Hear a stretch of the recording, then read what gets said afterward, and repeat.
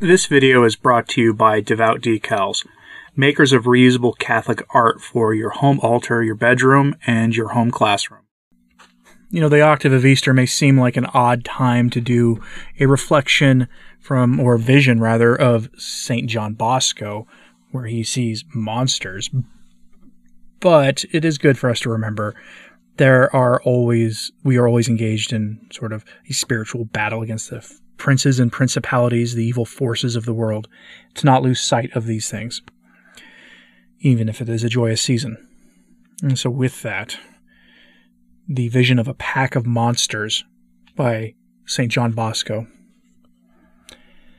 The first night I went to bed towards 11 and fell asleep immediately. As usual, I began to dream, and since the tongue always turns to the aching tooth, as the saying goes, I dreamed that I was at the oratory with my beloved boys. I seemed to be seated at my desk while you were having a world of fun playing, shouting, and running about. I was very pleased with all the noise, because I know that when you are playing, the devil has no chance to harm you, no matter how hard he tries. I was rejoicing at this hubbub, when suddenly all noise ceased and a deadly silence fell upon the playground. In alarm, I stood up to find out what had happened. As I crossed into the waiting room, a horrid monster burst in from the outer door. Seemingly unaware of my presence, head and eyes lowered to the ground, the monster advanced straight forward like a beast about to spring on its victim. Trembling for your safety, I looked down from the window to see if anything had happened to you. The whole playground was full of monsters like the one in my waiting room, though smaller. You, my boys, had been forced back against the walls and porticos, but many of you were lying on the ground, seemingly gone. This piteous sight so frightened me that I awoke screaming. I woke everybody else up too, from the bishop to the last servant.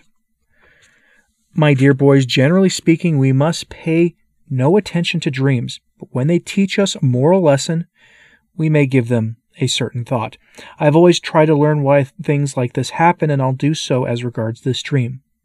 That monster may well be the devil who is ever trying to ruin us. Some boys fell victims to him, while others went unscathed. Shall I show you how not to fear him and successfully withstand him? Listen, there are two things the devil is deadly afraid of: fervent communions and frequent visits to the Blessed Sacrament. Do you want our Lord to grant you many graces? Visit him often. Do you want him to grant you only a few? Visit him seldom. Do you want the devil to attack you? Rarely visit the Blessed Sacrament. Do you want the devil to flee from you? Visit Jesus often. Do you want to overcome the devil? Take refuge at Jesus' feet. Do you want to be overcome by the devil? Give up visiting Jesus. Visiting the Blessed Sacrament is essential, my dear boys, if you want to overcome the devil. Therefore, make frequent visits to Jesus. If you do that, the devil will never prevail against you. A sober vision from St. John Bosco. And I'll keep my thoughts on this brief, but I will tell you that in Easter, it might be easy to lose sight of the reality of what we face. After all, you probably went to confession in the week before Easter, maybe even at the Vigil Mass. The confession line was available at my parish just before the Easter Vigil Mass for a good hour, and there were a fair number of people, myself included, who made use of the sacrament at that time. You may feel that you have the joys of the season are giving, and the reception of the Eucharist and the celebrations have given you from God graces to help you withstand temptations this season. There may be some temptation to not visit the sacrament again for a few weeks. I would suggest that Easter is a wonderful time of year to really make more frequent use of not only the Blessed Sacrament of receiving our Blessed Lord by going to an extra Mass a week if you only go on Sunday, or daily Mass more consistently if that is what you are working on, but also more frequent confession. When you read the lives of the saints, one of the things that becomes painfully obvious is that most of the saints go to confession weekly. Sometimes every other week, but weekly is very common. The Church requires us to go to confession once a year during the Easter season or during Lent. I always forget which one of those it is because I go to confession much more regularly than that. I'm not telling you that to make myself sound particularly pious. I just do it as a survival mechanism for myself. We should all go to confession more regularly. Once a month is often what we are told is a good best practice.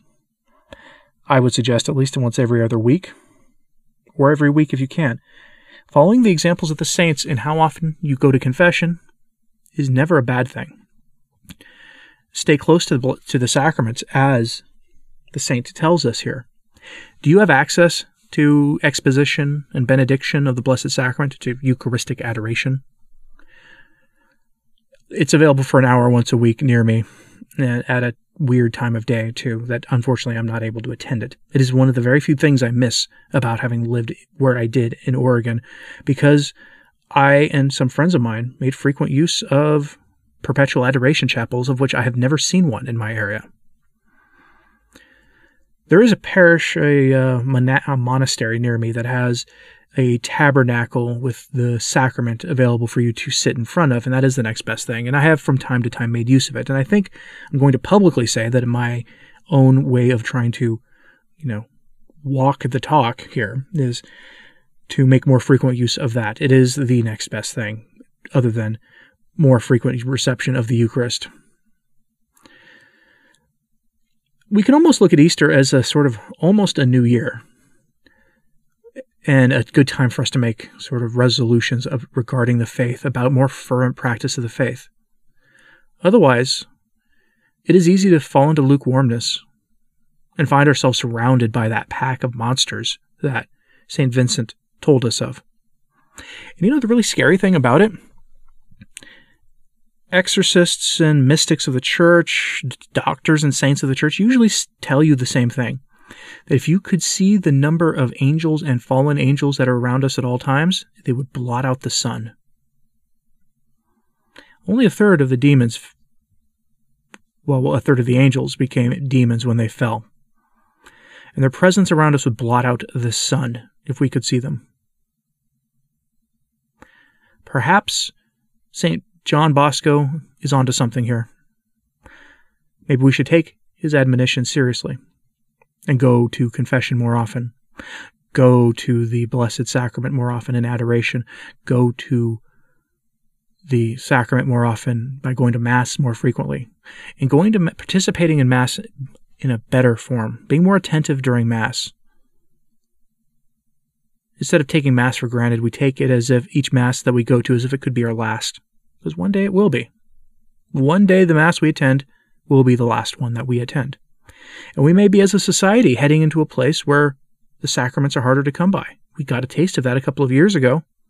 That could become the norm, or worse. I know I'm sunshine and roses today. Have a blessed Easter as we wrap up the octave. Let me know what you thought of this in the comments, please. Like and subscribe if you haven't. It does help, as does sharing this on social media. That helps a lot too. As always, pray for the Church. I'm Anthony Stein. Ave Maria.